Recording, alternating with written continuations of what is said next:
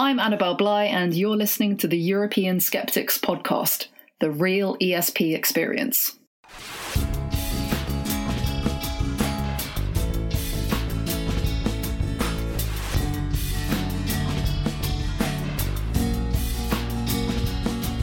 You told me that aliens really exist. You met them and swooned with elation. They took you to Pluto and You're listening to the ESP, the European Skeptics Podcast, an independent weekly show in support of European-level actions within the skeptical movement. The ESP is run by individuals representing different skeptical groups from across the continent. This is episode 214. I'm your host, András Pinter, and joining me for the show are my co-hosts, Jelena Levin and Pontus Böckman. Sziasztok! Всем привет! Hejsan! Woohoo! All together. Very good. All together, yes. Well, it's been a while. Well, how are things in the places where you are, guys? So, Jelena, you're in the state of Washington? That's right. So I unfortunately found myself in the epicenter of this whole thing in America. So Seattle was one of the first places. Well, not quite Seattle, but like next to Seattle. Yeah. So they mostly imposed the quarantine, so no gatherings over 250. All the events cancelled, big events, even small actually events. We had tickets to go and see a smallish band next week. That's cancelled. Schools closed as of last week. Everybody works from home. So it's, social distancing 101. Yeah, social distancing 101. Yeah. It's much the same here in Sweden. The schools are still open, but we have a ban of gathering of more than 500 people. And most people work from home if they can. The shelves on in the stores are very empty. We couldn't buy rice yesterday. It's crazy stupid. Because there's no real shortage. It's just that people keep it all at home. So I can't get my rice now. Yeah. Here in Hungary, it's a little bit crazy. So now the travel ban is not on yet. We have schools closing down starting Monday. And as many people as we can have working from home, they do work from home. But the screening, it's not. There are a lot of people in the healthcare system complaining that we haven't been prepared for this, and the leadership is not really helping. Yeah, it's people are making it up as they go along. That's basically how we can describe the situation. And I am grounded for at least a month and a half, and I have no idea when I can resume work. Obviously, my work involves a whole lot of traveling, so yeah. Okay. So I'm currently in a voluntary self-quarantine, which is not crazy, not particularly difficult to do, but at least not for me. All of my tours have been cancelled until the end of April. Wow. And I came back from Thailand, which was affected, but not very severely, at least according to the numbers. But now I've seen that the numbers are going up even there. So those theories that hot places might not be that severely affected just got busted. Yeah. Uh-oh. So Anders, you mentioned crazy or stupid advice being circulated, and you mentioned that in I think it was 2 weeks ago. About Hungary. There was this Italian doctor, so-called doctor, who there was a pamphlet or advice that was circulating, being translated into Hungarian. Guess what?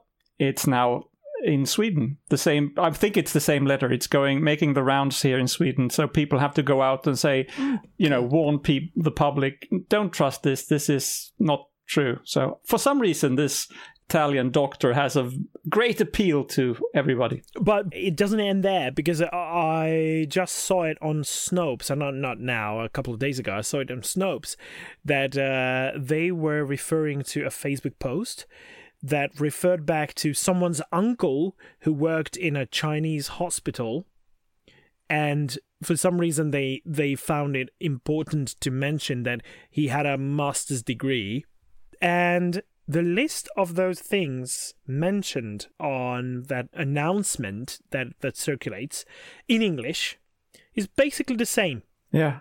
As if it was a translation of that or something. I don't know. There are different origin stories for these recommendations, but they were all bogus.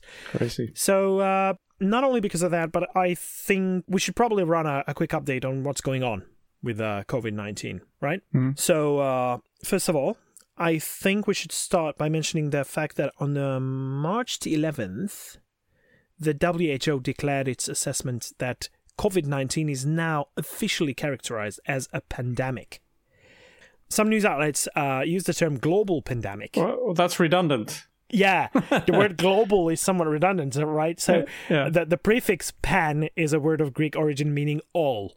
Yeah. So it's basically an epidemic that affects a large number of people and spans across countries and even continents.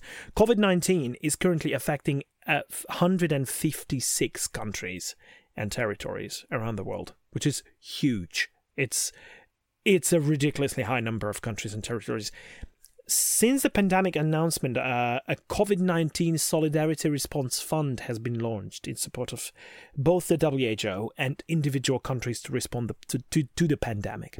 It has been created by the UN Foundation, the Swiss Philanthropy Foundation, and the WHO itself. And other interesting thing that some celebrities and world leaders have recently been announced to contract the virus. I don't know if your country is affected by that as well. There is an epidemic of world leaders getting the part of the epidemic. Yeah.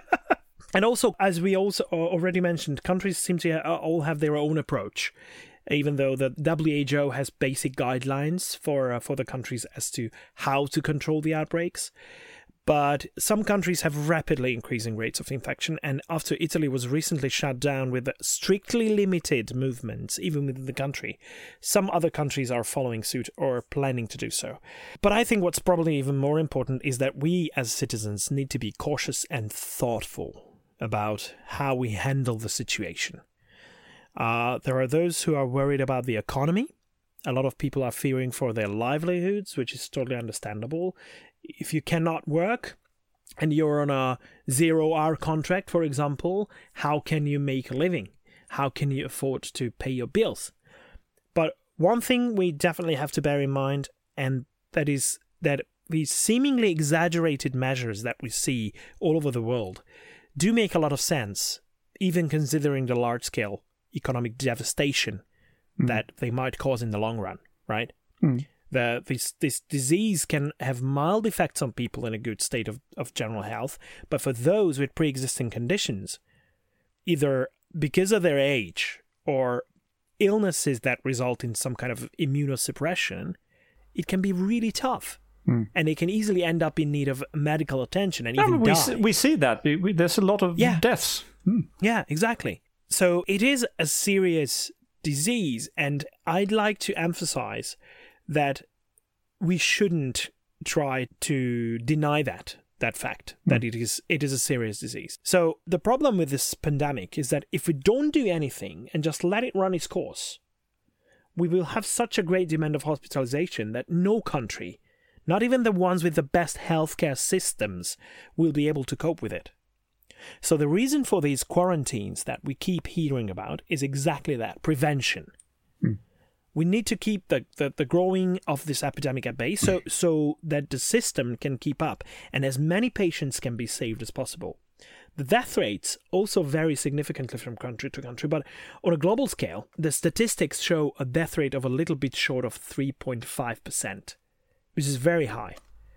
I heard that this number is overly exaggerated because we don't yet know how many people are carrying or indeed infected, so it might be within 1% or even lower. Oh, that's what Donald Trump says. No, that's what epidemiologists say. That's not Donald Trump's words. Yeah. But the more registered cases we have, the more accurate these numbers are. And we have, as we speak, more than 160,000 cases. So, but the case that the epidemiologists make for this number being inflated is that this is not the full picture. So there's probably twice as many people infected. Sweden has taken the measure, saying that from next week, or this week as the show comes out, we are going to stop to count the number of cases. We're not going to test everybody. We're just going to assume that everybody should stay home and not spread it. And then we will definitely lose track on how many is infected. Yeah, but it is definitely true that we don't know for sure. So these numbers can be higher and these numbers can be lower. In some countries, the numbers seem to be higher than this. And in some countries, and even within countries, it varies. But in some countries, it's much lower than that. So, for example, I think in Germany, a couple of days ago, it was lower than 1%. But yeah, it's true. Since we don't know, for one, I'm in a voluntary self-quarantine right now. So I'm not going out. I'm not meeting people. I'm staying home and try to minimize my contact with others. After coming home a couple of days later, I started noticing a couple of symptoms on myself. I have no idea what I do have. Whether I... That was the dengue, wasn't it? Yeah. It was a long time ago. Yeah. So relapse. A lot of cases like this are there. And in Hungary, they announced that not everyone will be tested. Only those will be tested who require medical attention. No one else. So if you have mild symptoms... You're not going to get tested, that's for sure. Yeah, so this is a difficult issue, and countries have a duty to screen and report and give medical treatment to as many people as possible. But unfortunately, some countries do fail miserably in delivering both the numbers and the services. In Europe, probably the worst is yet to come, but I don't like saying things like that because I don't want panic-like reactions. That doesn't mean we have to rush to the store and pile up 2 years' worth of toilet papers, that's for sure. True. The recommendation is usually that a couple of days' worth of food and water supply is more than enough as a general preparedness. If it comes to that and you need more than that, especially if it's the authorities that just lock you down, then you will have to be taken care of. So what can we do as individuals? First of all, check out the WHO's website where you'll find accurate and reliable information. Don't share anything without checking the sources, and what we definitely don't need is panic. So misinformation can lead to panic. Don't do that, please. Wash your hands regularly and thoroughly with soap or a hand sanitizer. Don't touch your face. Don't touch others' faces. Don't kiss others. Wear a mask if you're sick or you think you are, and try to keep some distance from others. Social distancing is the key word here. If you can work from home, do that. Otherwise, be wise and be cautious. And when your country's authorities set up special rules for the situation, please follow them. For example, when large gatherings are banned. In my country, it's 100 people and more inside. Yeah. And and outside gatherings are topped at 500 in my country. So the countries differ in their approach to that as well. But I hear that even in Germany, there are a lot of things that will not take place in the end. Indeed, and one of those events that will unfortunately be cancelled is SkepCon, organized by German skeptic group GWOP between 21st and 23rd of May. So, and if you have emailed us and applied for a ticket, unfortunately, well, you can't really get a ticket. So no ticket. No ticket. No ticket. We will take that ticket and frame it and put it on a wall as a sad reminder of what could have been. But if it all passes, if everything back to normal summertime, I'm imagining the conferences will resume. I hope so. And they'll be better and bigger and more exciting. It's a good thing that QED, that is coming up later this year, is far enough in the calendar that we can still hope that it's taking place. Oh, yeah. Ooh. All right.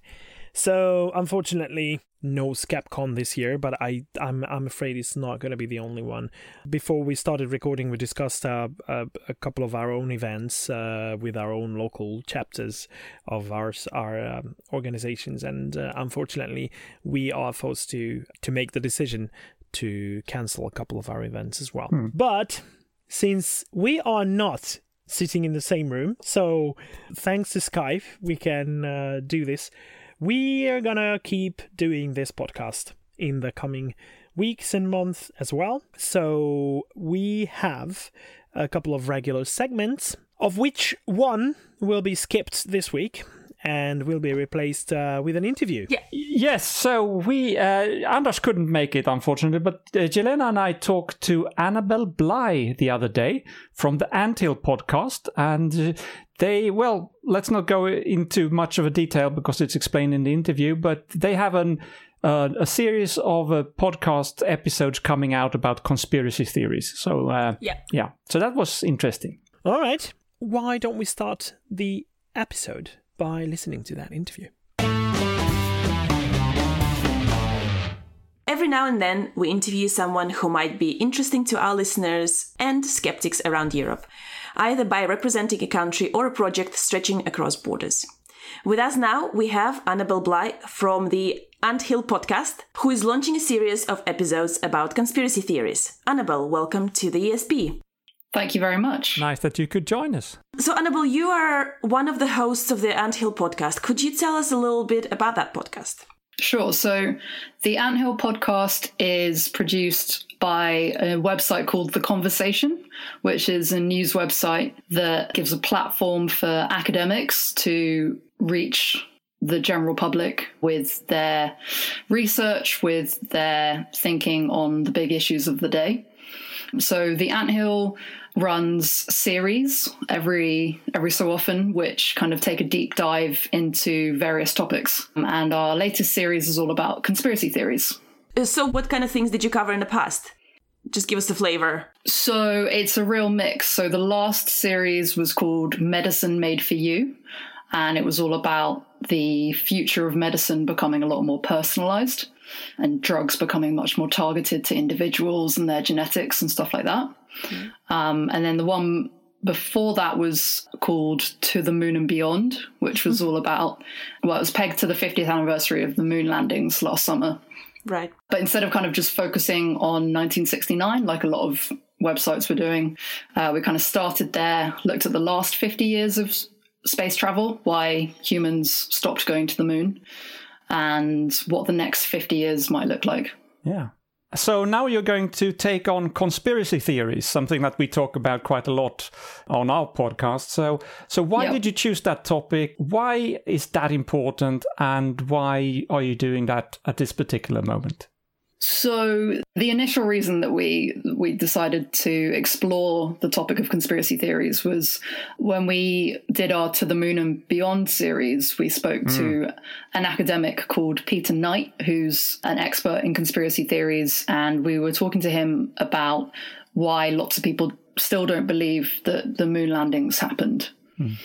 And talking to him kind of was like opening Pandora's box of just the huge number of conspiracy theories that go on. And he told us all about this big research network that he's part of, which started in 2016, where it's just a big project across Europe studying conspiracy theories from lots of different angles. So bringing together lots of different academic disciplines to study conspiracy theories.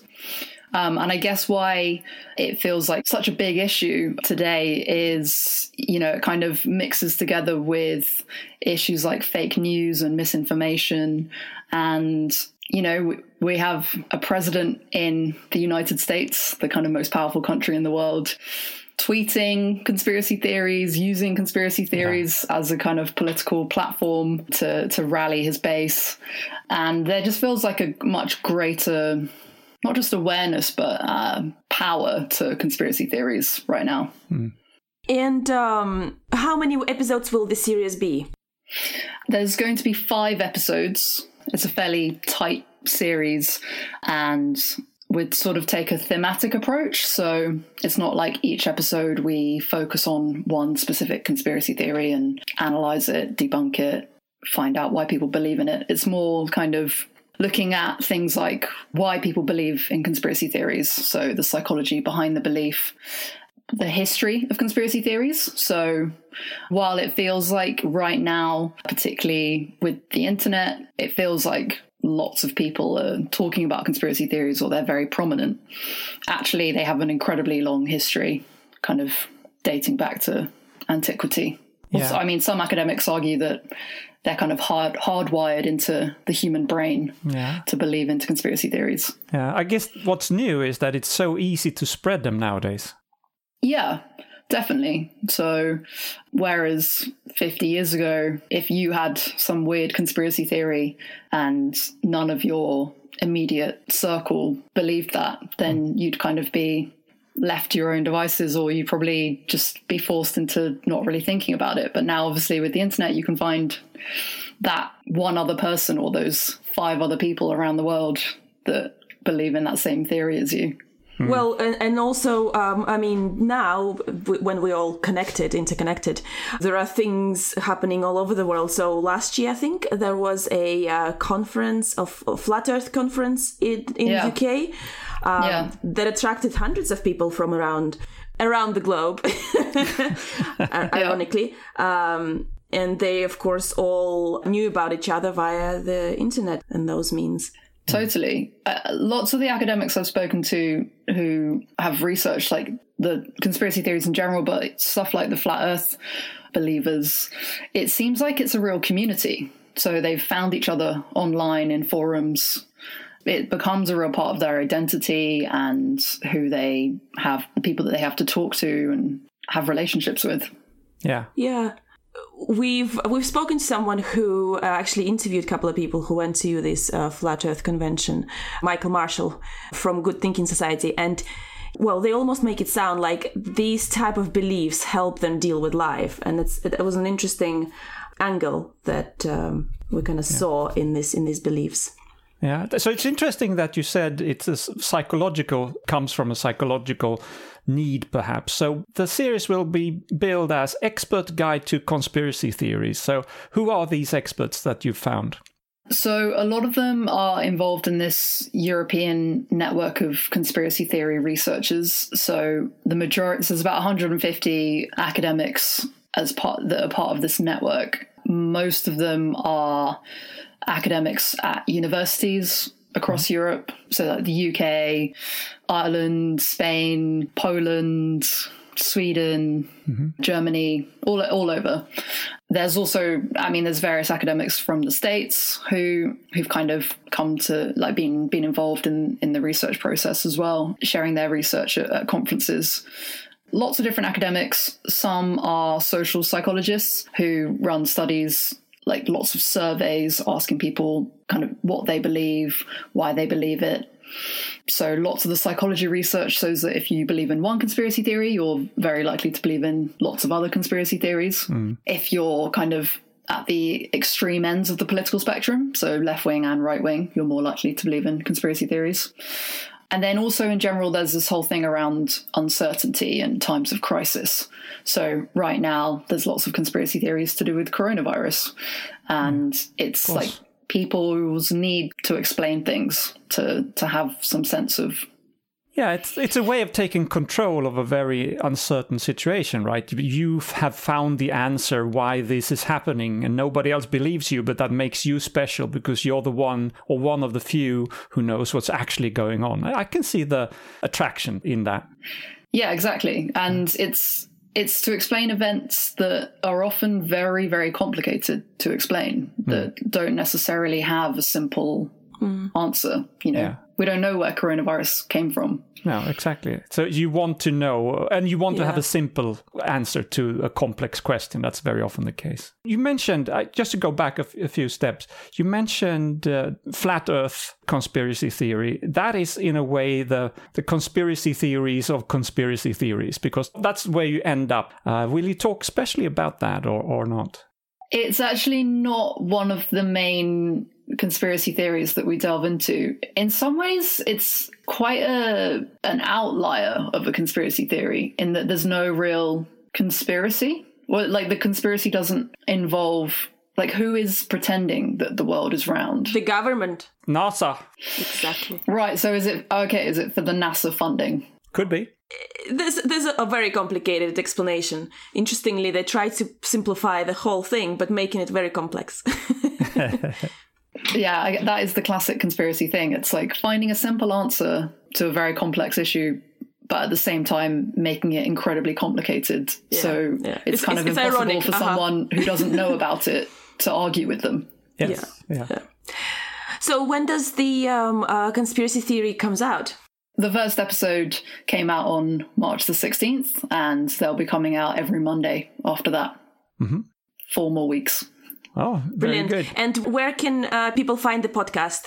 You can find the podcast anywhere, so... On the usual platform. Yeah, wherever you get your podcasts from. All right. So the Anthill podcast, that's what you should look for if you're interested. That's right.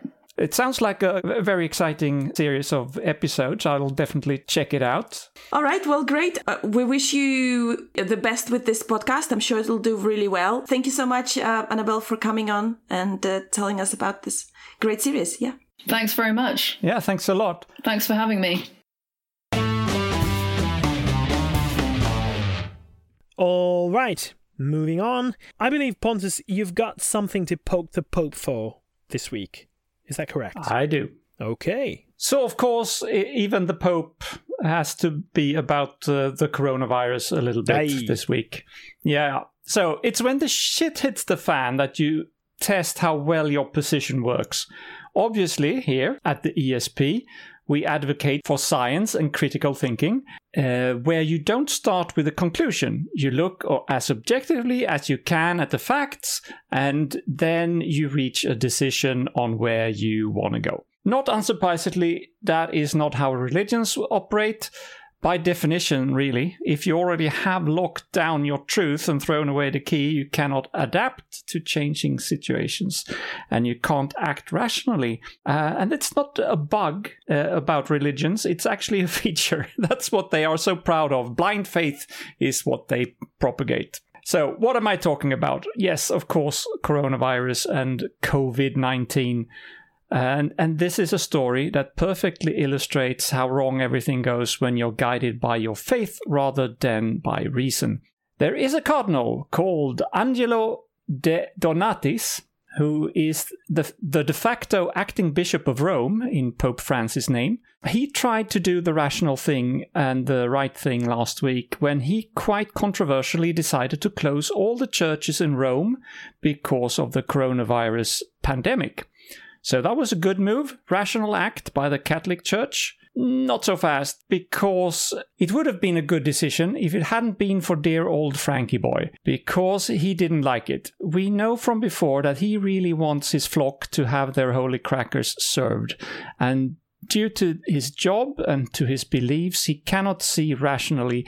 You cannot close down the churches and deprive people of their God.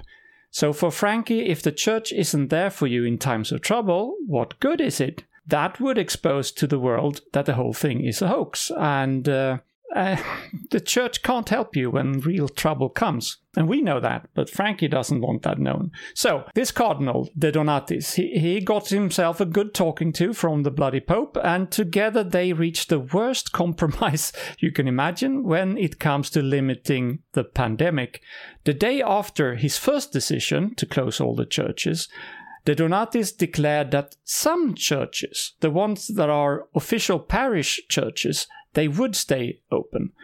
And that means, of course, that instead of spreading out the churchgoers in many different places, you force them to concentrate into a few crowded places, where you create an even greater risk that the virus can spread.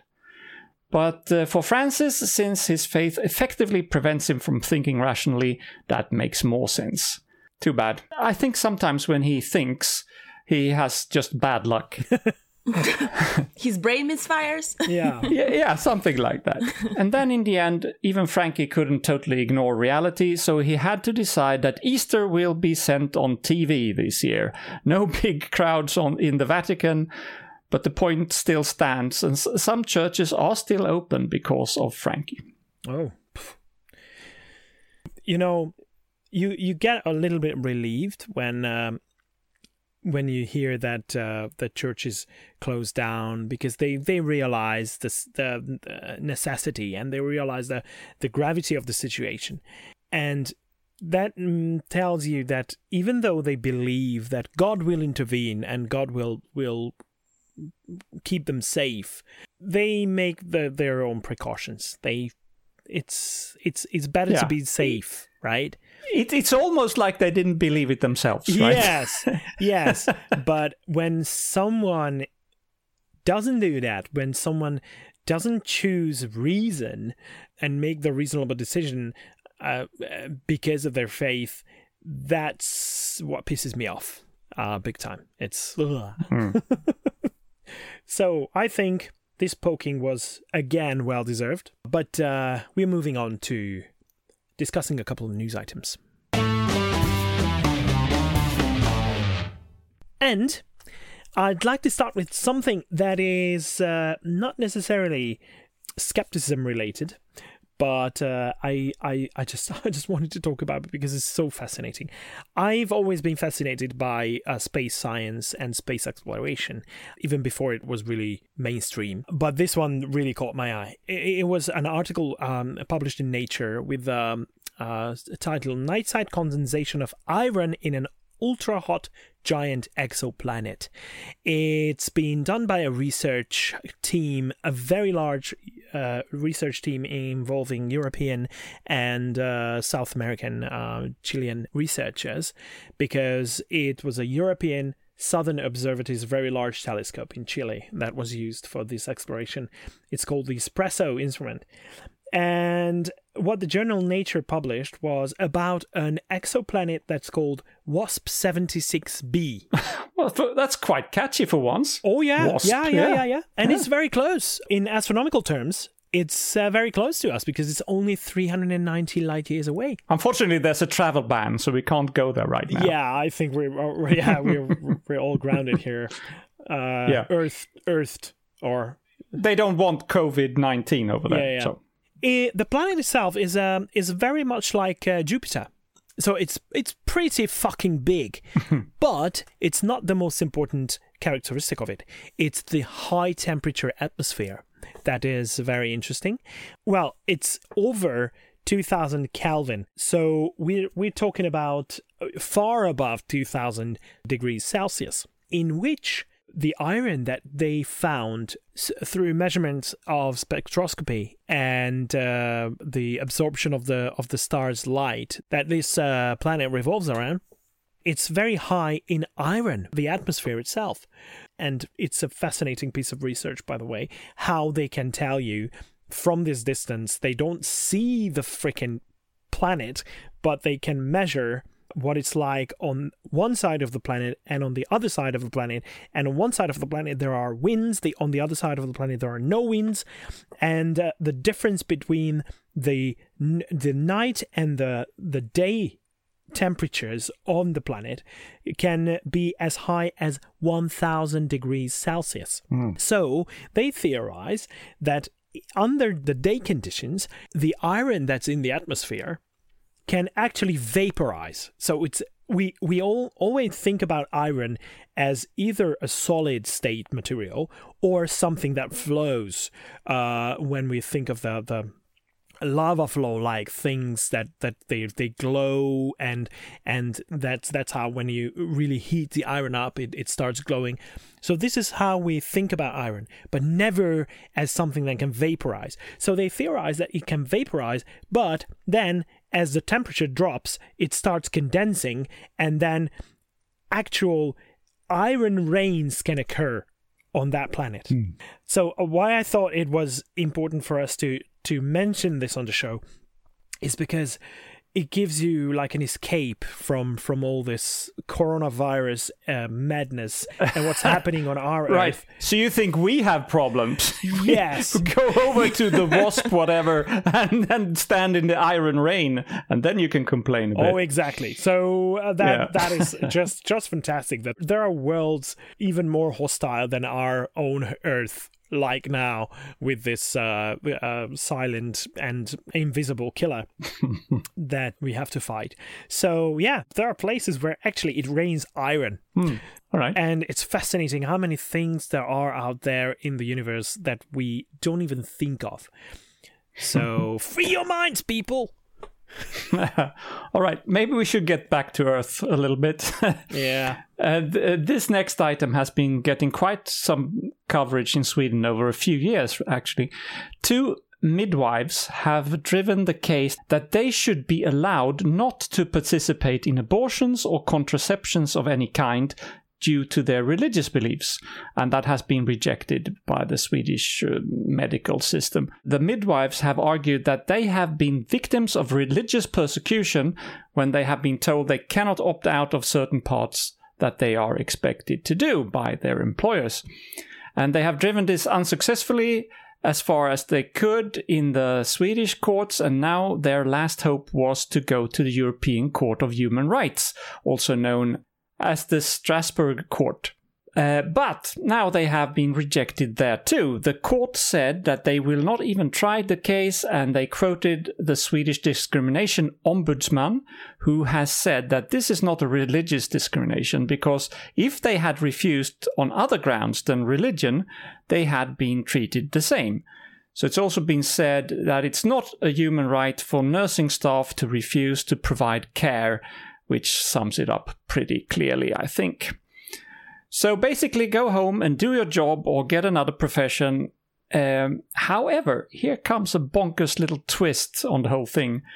One of these midwives is from Norway, and she has declared that she will now go back to Norway and work there instead, because apparently in Norway she will be able to choose not to do certain parts of the job. Good for her.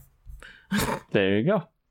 Don't let your religious beliefs get in the way of your profession. And when you decide to get a profession, please pick one that is okay with you. That's where you can actually feel comfortable of doing whatever you're supposed to be doing. Yeah.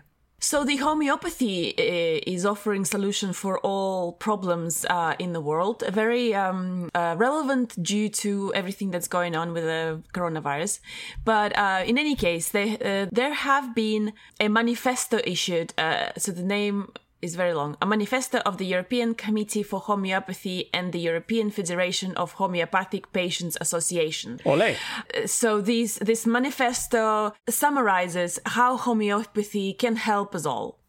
They obviously it relates to the health, and so they're going over same points that the homeopaths and all those organizations supporting the homeopathic practices talked about for a long time. So they say that homeopathy will help reduce the need for antibiotics in human and veterinary healthcare, thus reducing the problem of antimicrobial resistance, that homeopathy will increase quality of life, reduce severity of complaints in patients with chronic disease, when integrated in healthcare, can reduce the use of long-term conventional prescription drugs, can lead to lower healthcare costs when integrated in healthcare, is safe with high patient satisfaction.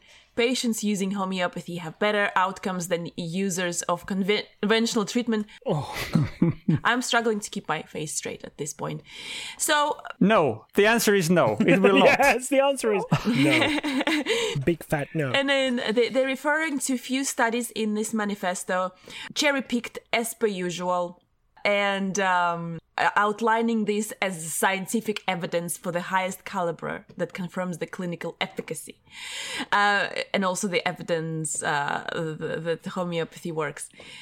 So our friend Edzard Ernst, whose blog we follow very closely, has published a post about this recently, where he outlines the main points that I've just that I've just mentioned, and how none of this makes any sense, and basically you can just add "not" in front of every single statement, and that's what it does. So it doesn't lead to lower healthcare costs, or safe, or increases patient satisfaction, or help reduce the need of antibiotics, etc. So what's interesting is I wonder, this now agenda they pushing, especially one point kind of concerned me, where they say homeopathy can lead to lower healthcare costs. It might grab attention of some people within the health care organizations. I hope not, but as a way out and saving costs, etc. The truth of the matter still is homeopathy doesn't work. It doesn't do anything apart from the placebo effect, and it should not be advocated on any level. I'm actually surprised. I don't think I've heard of European Committee for Homeopathy, have I? Or European Federation. But I'm not surprised that there is one. Yeah. European Federation of Homeopathic Patients Association. I haven't definitely heard of that. So these are all very seriously sounding names, but again, they stand behind practice that is, in some cases, even harmful. Never mind, doesn't cause any harm, but actually harmful. So nothing new here, I guess, but just they keep banging the same drum over and over again, hoping to get some traction. And I am hopeful that it's in vain, and more people educating themselves on this subject. Almost sounds like you don't like homeopathy, Jelena. Somewhat. Yeah, I am somewhat biased. Yeah, in that case, I have good news. And I must admit to a certain amount of schadenfreude and satisfaction about this item. We have talked about the big homeopathy company called Boiron several times, including we mentioned them when France decided last year to phase out public funding for homeopathy. And we said at the time that this will be a problem for them. Boiron gets 60% of their revenue from the French market. Well, now, it turns out we're right. Boiron has declared that they will close 13 of their 31 facilities in France, and they will let 646 employees go due to less demand for their bogus products. So 646 employees, 646 employees, that's about a quarter of the Boiron staff in France. Yay! What did they do, actually? I don't know. Put nothing into the nothing that they then sell and then they something. shook it really vigorously, remember? And then beaten it with the Bible. They could be all salespeople, actually. It could be. Yeah, I think so. Yeah. Or I like Jelena's idea as well. They go around and shake everything in a special way. That means that they will be able to find a new job very quickly. What is your background and what are your skills? Yeah, I can shake things very, very well. There is a certain area, there is a certain business talent that would accept these people who can shake things up, like... Yeah. For example, debt collection. Well, but things are looking very shaky now, so... Shaky for the homeopathic business, very good. Anyway. So I must say, I usually don't celebrate when people lose their jobs, but I'm sure also that this is a personal blow for a number of individuals, but I don't know how many times we have explained this. Homeopathy is just sugar pills with no active ingredient in it whatsoever. It's fake medicine and should not be allowed to be sold as anything else than candy, perhaps. So maybe they can go all into the candy business instead. But even then, you have to be very careful because it's mostly lactose that they use for the little pills, the globally. The globally, yeah. I didn't think of that. Yeah, those little granules are mostly made of lactose. So anyone who's lactose intolerant should be very careful in taking homeopathic remedies. I'm sure there's a homeopathic treatment for that. So, and we had that issue with someone when we did the homeopathic challenge, the overdose. Oh, because there was one guy. No, really? So they become sick. Oh, that sort of defeats the point when you try to demonstrate that it doesn't do anything. Yeah, it did do something because the poor guy was having a terrible diarrhea for 2 days afterwards.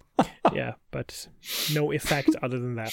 All right. I'm not sure I should be going back to talking about COVID-19, but there is an interesting thing that we can do. So while the chances of developing a vaccine within the time frame that can help in this particular outbreak of COVID-19 are very slim, there might be one available, a vaccine within 18 or 24 months from now that can prevent SARS-CoV-2, the virus responsible for it, to cause another one in the future. But developing a vaccine or even antiviral cures requires not only a whole lot of testing, but also simulations. What simulations? It's all about the proteins that play an important role in the enveloping, binding, and building of viruses. So the deeper we understand how they work, those proteins, the better we can develop countermeasures for their advance. But proteins, however fascinating they are very complex, right? It's one thing they have a sequence of amino acids that determine their basic characteristics. That's determined by the base pairs in the nucleotide base pairs. But those amino acids behave differently when binding to each other within the chain and outside of it. So they have a so-called secondary structure. It's basically the shape they start to take after synthesis. But it doesn't stop there. Those structures can form even more complex three-dimensional forms that are called tertiary structures. As those interact with their environment and other tertiary structures, they form the final or quaternary structure. Now, modeling the later two stages is mind-blowingly complex of a task.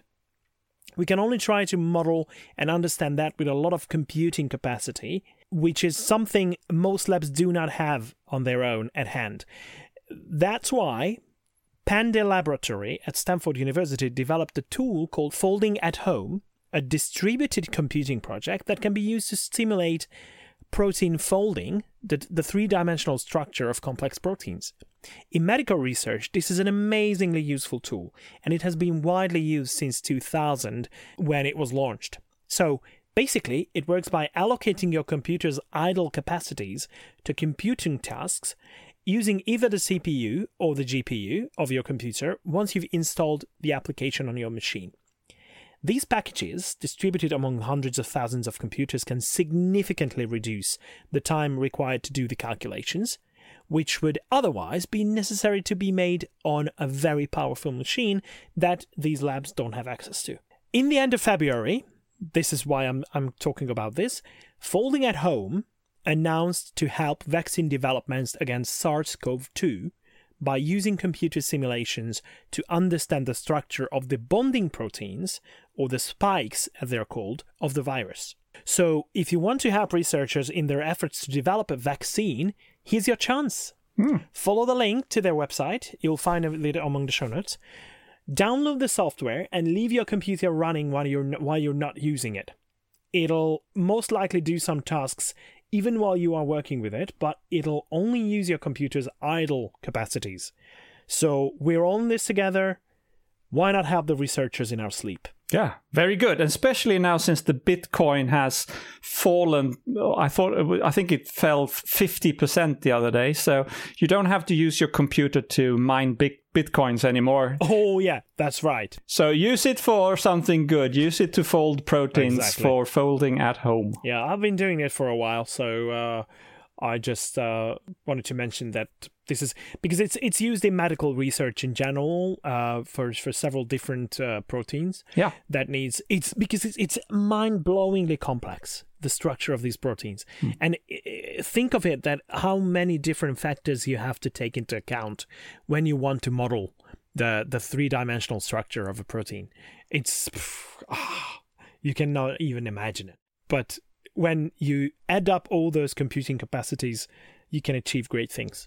So, people, if you want to help out, do that. Great. So now I have a follow-up from episode 209 when I talked about a Swedish acupuncturist that was freed from manslaughter after a client, and I refuse to say patient, even if all the reporting says it was the acupuncturist's patient, but it's not a patient, it's a client. Anyway, this client died after a visit at the acupuncturist.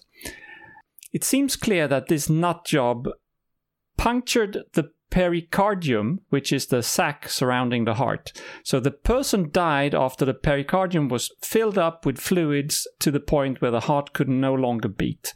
Now, the full picture is that the person was suffering from leukemia, and the court didn't find it proven that the fluids were not due to that illness. They couldn't say, maybe it was the acupuncture, maybe it was the illness. Regrettably, I think, the acupuncturist was freed, But now the news is that the verdict has been appealed by the prosecutor and the case will be tried in a higher court, and that's a good thing. Because how is it possible that it's legal for a person without formal training in medicine to push needles into people's hearts? And also, I wonder still why this person wasn't charged for illegally treating a cancer patient, because that's what she did. Yeah. We will follow up and see how it goes in the next round in the courts. Mm-hmm. Talking about bogus stuff, sometimes even authorities can issue some recommendations. It was a very good catch by one of our followers, the followers of the Hungarian Skeptical Society, that Somogy County Local Government Health Services issued a leaflet about the health recommendations regarding electrosmog. Have you ever heard of electrosmog? Yeah. Well, it's what they use for all the electromagnetic radiation that we experience in our everyday life, and that according to some people it shouldn't be there because it has adverse health effects, and we should be very careful with them. And so much so that even this local authority of the health services thought it important to give advice to people about how to avoid all that radiation. But the problem is that the premise of the whole leaflet is false. They start out by stating that our bodies are very sensitive to changes in the electromagnetic fields. And they give an example as how a mood change or even a headache can be caused by a change of weather. So at its start, it's a false premise because it has nothing to do with the weather change, has nothing to do with electromagnetic radiation. Then they start listing the physiological effects of electrosmog. And they keep using the word electrosmog, which is bogus by itself. And they list a couple of things that are very scary. So from circulatory issues to neurological issues, and how our respiratory system can be affected. And of course, they go on telling you how to turn everything off while you sleep and while you don't use them. Don't keep anything next to your heads. Even MP3 players are on the list of banned things to use very frequently. I don't know why, because an MP3 player does not really emit too much of electromagnetic radiation. But the most important thing to say about this is it doesn't mention the fact that all these electromagnetic fields that we have in our everyday life surrounding us, these belong to the so-called non-ionizing radiations. And non-ionizing radiations, although they are put in the so-called second class of radiations that might have some kind of effect, there is no actual link between any of these electromagnetic radiations and any adverse health effects. So it's really, really something that it misleads the public if a local authority issues a leaflet like this, and we shouldn't be doing that.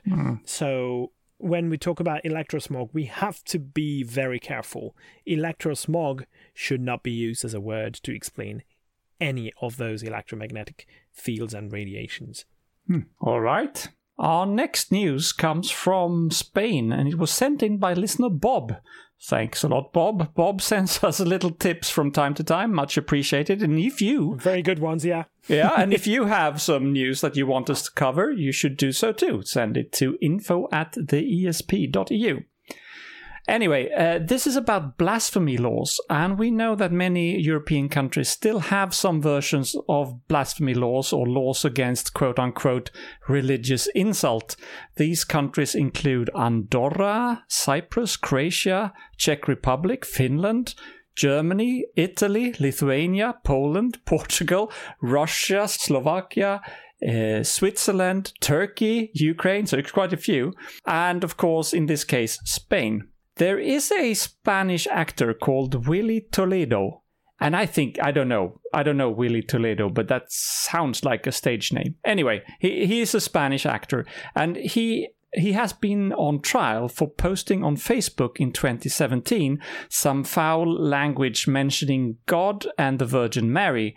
This was apropos another trial against 3 women who organized something they called the Procession of the Insubordinate Pussy, which sounds like a lot of fun, actually, to be honest. I don't know exactly what it was, but anyway, it was not something that people liked, so they got into a trial, and he objected to their trial by posting some profanities on Facebook. As a result of those posts, a court case was filed against him by the Spanish Association of Christian Lawyers, no less, for quote-unquote offending religious sentiment. Now this ruling is ready, and by the way, it can be appealed, so we haven't heard the last of this yet. But they decided now to free Toledo from the charges, and that's good news. Of course, people should be allowed to say bad things about God and the Virgin Mary, and to criticize religion in general. But I think this is still bad, because the reason he was acquitted, it was not because the law is stupid and should be invalid. He was acquitted only because he was successfully arguing in court that his posts were not directed against religion as such. He just used the religious words for emphasis to highlight his disgust against that other thing that he was protesting. He actually had to say in court, and I quote, "My intention was to exercise my rights of freedom of expression, not to offend anyone," end quote. So he had to sort of apologize in public. So the law is still there, and it's in effect, and even if we're happy that this guy was not convicted, it is crazy that it's quite possible in the year 2020 to get punished for quote-unquote offending religious sentiment. And that's just nuts. Mm-hmm. It is. The blasphemy laws should not be there at all.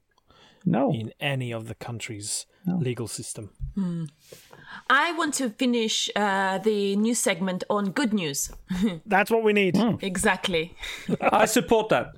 So this is from our friends, German skeptics Give You a Pair. They were reporting on various awards that were given to various skeptic blogs, etc. So I want to mention a couple of those people.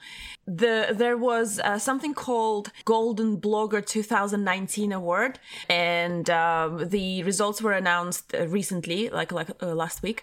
And the Blogger of the Year award went to Volksverpetzer website. These guys blog, of course, in German. Google Translate does wonderful things with translating that website. They cover all sorts of conspiracy theories, misinformation, the dangers of alternative medicine, and publish interesting articles on the topic. So they've won that award. Another person to receive the award was the author of the book, translation for which is Instructions for Contradiction. Anleitung zum Widerspruch. Nailed it. Sorry? You nailed it. Yeah. That sounded good. And her name is Franzi von Kempis. So basically, she's advocating for this view that we've often talked about and we're kind of aware of, that you're not necessarily going to convince someone who made their minds up, but if by discussing the ideas with that person, you might engage people who are still on the fence or observers or just listening. Sure. And so it is important to keep going and how to structure these conversations to make them more productive. So that's the book in German, again, available on all sorts of places where you would get your book normally, Amazon, etc. Not sure about translation. Don't know if it's going to be translated or not. But watch that space. And the last personality media presence that I want to mention who got the award is a Twitter account, Erzählmirnix. I don't even know what that means. Even if it means anything, we're going to link it in our show notes. Pretty popular account by the looks of it and by the followers. And this account states, the tagline underneath this account is, "Ugly left green stained paint comics." And so what this account does, or people behind this account, they draw sort of very simple, funny-looking comics around various things, including climate change, again, conspiracy theories, etc., and presenting it in this kind of fun, comic-y type of way, trying to reach that audience, the geeks. Again, everything that I've mentioned here in the awards, of course, for German speakers, and I believe that these are all well deserved. So, just something good. Great. All right, and that concludes our news segment, which was pretty lengthy, but considering that on our last episode it was a double interview episode instead of mentioning news and stuff, I think it's understandable. But we are moving on to discussing who's been really wrong lately. So we have a short and predictable one this week, and of course it's about COVID-19, and of course it's another proof that religion is inherently flawed when it comes to dealing with reality, and that it is dangerous. So this comes from Poland, which I'm afraid uses a language that basically only uses consonants, which means I will butcher all the names here, and I'm sorry for that, but I'm doing my best here. So this is about the Archbishop of Szczecin-Kamień. Those are two different cities in Poland, and a guy is called Andrzej Ziega. He sent out a letter to his congregation assuring everyone that it is impossible to catch COVID-19 from holy water or the communion. My ass it is, yeah. No, the holy water is safe because the devil is afraid of it and will not go near it.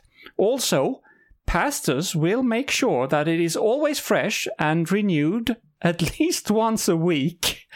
Once a week? That How should many do people it. touch it within a week? Jesus Christ Almighty! And now we're wondering why it's the Europe became the epicenter.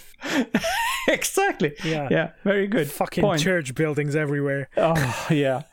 About the communion, he said, and I think my Google Translate got it perfectly right this time, considering this is the Catholic Church. My Google Translate goes like this: Don't be afraid of it, he said. Take the Holy Communion on your knees and in your mouth. Maybe it's just me, but if a Catholic priest tells me to get on my knees while he puts something in my mouth, I would think twice about it. And I think maybe we have found now how the whole molesting thing started once upon a time. So, I don't know why you're saying that. don't worry, my son. It is holy. Just shut your eyes and open your mouth. No. All right, Father. Is it okay if I bite real hard then? No, son, don't do that. Yeah, it's with the Holy Communion, because you have to melt it in your mouth very gently. You don't chew on it. Oh, fuck. Okay. Jesus Christ, how did it all end up here? I don't know. It was Pontus bringing it This up. is your European porn star podcast. No, it's just a regular day at the Catholic Church. So. Yeah, right. Okay. So, let's see. What else did this guy say? Well, he said, Christ does not spread germs or viruses. Well, maybe he doesn't, but you do, idiot, because you're handing out these crackers and just changing the water every week. And Christ is not there anyway. So. No. Yeah. So, short and sweet, for illustrating again why religious beliefs are not just irrational and illogical, but often outright dangerous, Archbishop Andrzej Ziega gets today's prize for being really wrong. Well deserved. Once again. Thank you very much, Pontus. Thank you. And that concludes our show. Mm-hmm. But before we go, Jelena, have you got a quote for us to finish on? I do have a quote. It comes from Italy. Okay. No, well... It's just ironic because, everybody's dead there. So, anyways, also from a dead person called Marcus Aurelius. He has been dead for a while, yes. For a while, I thought 1800 years or so. Yeah. Nothing to do with coronavirus. And he said, "Never let the future disturb you. You will meet it, if you have to, with the same weapons of reason, which today arm you against the present. Uh-oh. We're all screwed. That's true. And on this note, Yeah, well, I am optimistic about the future, even though the world seems upside down right now. Yeah, And at the moment. it will develop into even more like that, I think. But we mustn't forget that in the past, there have been great things achieved in times of closures. I don't know if you're aware of that, but you must have heard about the Great Plague in England in the 1600s, in the mid-17th century, the time of Isaac Newton. And the University of Cambridge closed down because of the Great Plague to prevent it from spreading further. And that's how, when he was at home for almost 2 years doing private studies at home, that's how he came up with calculus, developed his theories in optics and the law of gravitation. Yeah. So who knows what people will come up in their isolation in the next couple of months. So people, just keep your mind at work. Sure. And it will all be all right. Yeah, everybody go home and become the new Isaac Newton. That's good. Exactly. I think that's a good prospect. I think it's there's a silver lining for you. Yeah, or Marcus Aurelius, but don't fight the people in Germany, please. They're not barbaric people. Well, they're not letting you into the country anymore, so you can't do it. That's the other thing. So yeah, people of the Alps are amazing, very, very peaceful people, and they are struggling with this virus as well. So anyhow, let's just finish this. Thank you very much, Jelena and Pontus, for joining me today. Thank you. Thanks, guys. I'd like to thank our listeners as well for tuning in. Please keep doing so. You won't have much else to do anyway. Exactly. But until next week, goodbye. Пока-пока. Hej då. Vi start.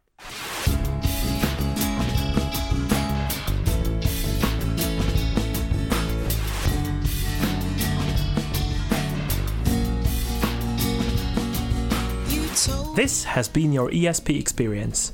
The show is produced and recorded by TheESP.eu. Join us again next time, but until then, please send your feedback, comments, or death threats to info@theesp.eu. We would also love to hear your ideas and suggestions regarding future episodes, as well as news from your country of residence that might interest others across the continent. If you have a local event or organization to promote, please don't hesitate to let us know, as we are more than happy to help. All music in the program was written and performed by Keisha J. Gray and George Schwab and is used with their permission. Please check out our webpage at www.theesp.eu, follow us on Twitter at espodcast_EU, and like us on Facebook. I don't know how you can believe.